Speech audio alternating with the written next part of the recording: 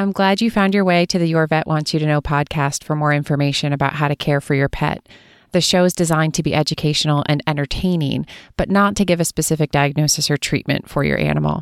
That job belongs to your veterinarian, who knows your pet and wants to talk to you about what's going on with them. I'm here to be a resource only. Thanks, and enjoy the show. As a curious pet owner, have you ever taken to the internet for more information? Maybe you want to know why your pet is itchy and what you can do about it. Maybe you're frustrated about the ear infections. Maybe you're looking for ways to make veterinary care more affordable.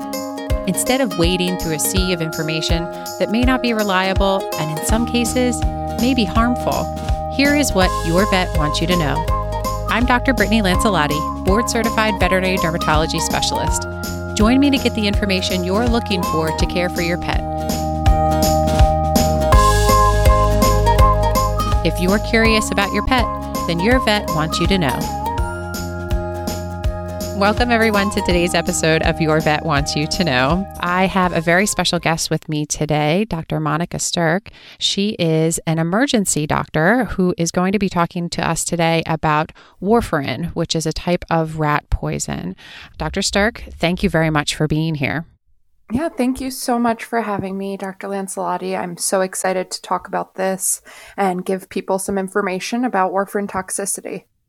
Awesome. So can you tell our listeners a little bit about your background and, what experience you have as an emergency room doctor? Sure, absolutely. So I'm a regional operations director and also an emergency veterinarian at the Veterinary Emergency Group. I actually jumped right into emergency medicine right out of veterinary school and strangely enough, fell in love with the kind of nocturnal lifestyle of being an overnight ER doctor. I started working for VEG, which is Veterinary Emergency Group, in 2018, and really since then have grown into different roles as an emergency doctor, a medical director, and now a regional operations director for some of our New York and New Jersey hospital. It's just been so much fun for me to be an ER doctor, and I love this topic specifically because I know it can be very scary for a lot of owners if they realize that their dog might have gotten into something like rat poison. So it's really satisfying to see them kind of puke up that green rat bait and knowing that I can potentially save their life. So it's a really exciting topic. Yeah, that's great. I think getting this information out to pet owners will help them not only if they're going through a situation where their dog has eaten rat bait, but also to help them prepare so that they don't get in this situation in the future. Absolutely. I know as an emergency room doctor, you probably see rat bait and rat poison quite a bit. Is there any one case in particular that kind of sticks out in your mind? Oh, definitely. It's kind of a funny story, actually. I had an owner who knew that her dog ate a dead mouse, and she was worried that that mouse might have died from rat poison. And of course, if her dog ingested that mouse, then we're worried about the dog having rat poison within their body. So she came in about 20 minutes after her dog ate that mouse. And what we did was we gave the dog an injection. It's called apomorphine. And that makes the dog really, really nauseous. And it ends up throwing up. So what happened was this dog threw up an entire huge rat whole. Completely whole. Didn't even take one bite, just ate the whole thing whole. And it was honestly too funny, but it did the trick. Wow, that's great. I mean, it's disgusting, but that's great that the owner was able to see that happened, bring the dog in right away, and you guys were able to help so that there was no issue whatsoever with the rat poison. That's great. Yeah, it was really phenomenal. And the owner watched the whole thing and she couldn't believe it. Quite an ordeal, huh? It was. It really was. So can you kind of describe for pet owners, what is it that we're worried about with rat bait? Why is warfarin, this rat poison, such a scary thing? And what is it used for? What does it do in the body? So warfarin is what's called an anticoagulant. So it's a blood thinner, and that basically stops clotting in the blood. Many people, sometimes older people, people with heart conditions can be on this type of medication to prevent blood clots from forming. So it's something that in the body we can ultimately stop by using vitamin K. And so vitamin K is really the antidote, and it's super important for what we call the clotting cascade or the clotting process. So it ultimately stops that vitamin K from doing what it's supposed to do. Yeah, so basically, that rat poison is designed to get rid of the rodent by causing it to bleed. So that's why it's really scary if the pet gets into it. That's exactly right. Obviously, if a pet owner knows their pet has eaten rat bait, they'll want to get it into the vet right away. But what if they didn't see the pet eat it? What might happen to first indicate to the pet owner that there may be a problem? Well, I think it's ideal, of course, if the owner knows the pet has eaten this, but there are many times where it happened to all of us that our pets have their noses in the ground, and sometimes it's tough to know if they've eaten it or not. So usually the signs happen a couple of days after the pet has eaten warfarin or rat poison. And what usually the owners notice is that their pets are vomiting. A lot of times it has blood in it. They're having bloody diarrhea. They're super tired, and sometimes even they're coughing up blood. So when you think of what warfarin does, it's really an overdose of it. And too much of that will cause bleeding. So if there's not enough clotting, we're now bleeding from our gums and our mouth. We're coughing up that blood. Sometimes we can see things like pale gums, or we can notice these types of bleeding out, so to speak, from the owners. So if pet owners have seen that the animal has eaten the rat poison, or if they're noticing any of these bleeding signs like bruising or bloody diarrhea, they shouldn't wait to get to their veterinarian so that they can figure out what's going on. But once the pet is with the veterinarian, what tests might be recommended? What is the vet looking for? So if an owner knows right away that the pet got into rat poison, the first thing that I would do is I'm going to induce vomiting, just like that funny story I told you. So we would use that injectable medication, make the pet feel nauseous, and then they would vomit up the rat poison itself. The hope is to get as much of it out as possible so that there's minimal time for it to get absorbed in the body. Then I'll use activated charcoal to help stop any binding. Just like how people at the hospital get their stomach pumped, it's the same type of thing. So if the owner doesn't know about the ingestion, of course it's a little trickier to figure out, but those signs that we just talked about can make it a little more clear. So the first thing I would do, of course, is my physical exam to look for any abnormalities such as bruising, pale gums, muffled heart sounds. And so those things can clue me into some bleeding in places where there's not supposed to be. After my exam, usually I'll probably do a quick scan with the ultrasound to look for fluid in places where it's not supposed to be. Of course, that fluid would likely be the blood that we're looking for.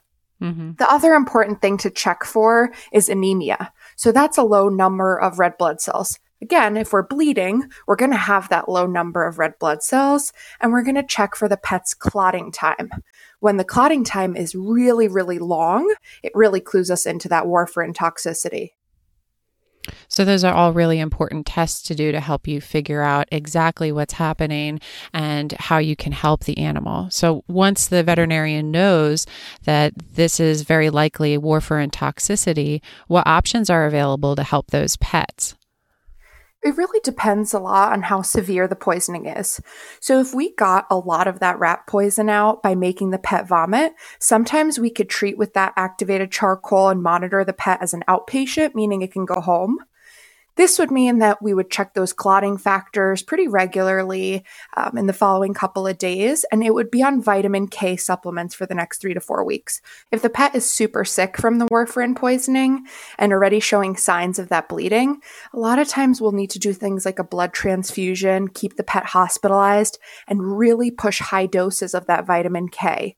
A lot of times they'll need things like IV fluids. We need to check their blood pressures and do that blood transfusion to really replace the blood that they're losing. So hopefully the pet owner is able to get the animal into the hospital in time, but if not, be able to get things like blood transfusions and supportive care so that they can get through this poisoning and come out the other side. Absolutely. That's exactly right. Obviously, it's a really scary situation for any pet owner to be in. What advice do you have for preventing it from occurring?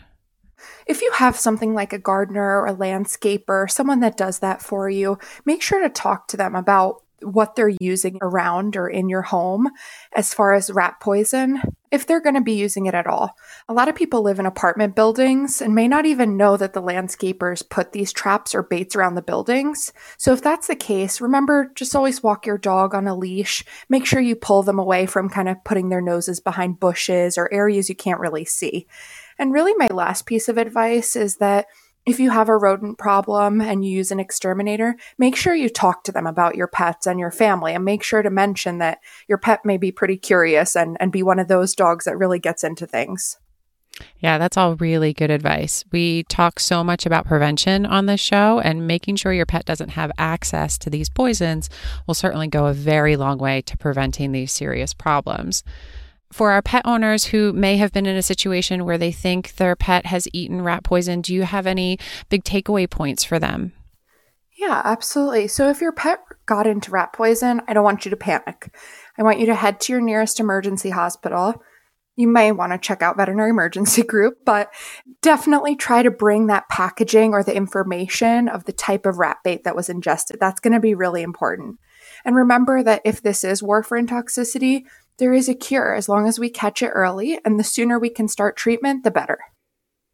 That's perfect. Thank you so much for sharing this advice to pet owners. It's always a good idea to know where your nearest emergency hospital is so that in the event that there is an emergency, you know exactly where to head without panicking and trying to figure that out in the moment. You can find the nearest veterinary emergency group near you at www.veg.vet, and I'll have the link to that in the show notes.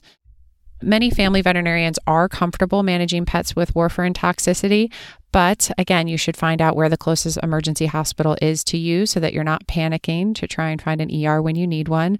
And there's also a link for the American College of Veterinary Emergency and Critical Care Specialists on the website if you want to find a specialty hospital near you. I would encourage you, if you've been through warfarin toxicity with your pet, join the Facebook group and tell us about your experience. Let us know what other topics you want to cover. We love feedback and hearing what you want to hear on this show. At the end of each show is the Scratching the Itch segment. And this is a short segment that highlights something, either a human interest story, a product, or a website that either provides relief or just makes you feel good. So Dr. Sterk, I was wondering if you had a Scratching the Itch you would like to share with us today. Yeah, absolutely. I do have one that's something that I do every year, and I encourage a lot of people to do it. It's called a happiness jar. So basically what that means is throughout the year, you use a jar, whatever it is, whether you decorate it or just a plain and simple box or jar, and you put in different memories or different notes about things that happened to you throughout the year. So you got an A+ on a paper, or you traveled somewhere and have the ticket from the plane. All these things that have made you happy over the year, you put them in that happiness jar. At the end of the year or right after New Year's, you open up the jar, you look through everything, how amazing your year was, and all these things that have made you so happy. So I love doing that. It's something that I really encourage. It takes not more than 5 minutes, and I think it's something really great to inspire you and remind you what a great year you had. That's a really fun concept. I like that a lot, especially since like at the end of the holidays, right at the beginning of the new year, you're taking all the decorations down. Things are kind of going back to, not being as bright and cheery in the middle of the bleak winter. That's a perfect time to open up that happiness jar and look at all these wonderful memories you had from the past year. It's so true. A lot of times it can be a little bit quiet during that time of year. So it's a nice reminder. Yeah, that's excellent. Well, if any of our listeners have suggestions for Scratching the Itch, I would love to hear that so that we can feature that on an episode in the future. And Dr. Sterk, thank you again for coming on and talking to pet owners and helping educate them about this potentially very serious condition. I really appreciate your time. Thank you so much, Dr. Lancelotti. It was a wonderful experience, and I hope that everyone got some great information out of this. And for everyone out there listening, I look forward to your next visit with Your Vet Wants You to Know.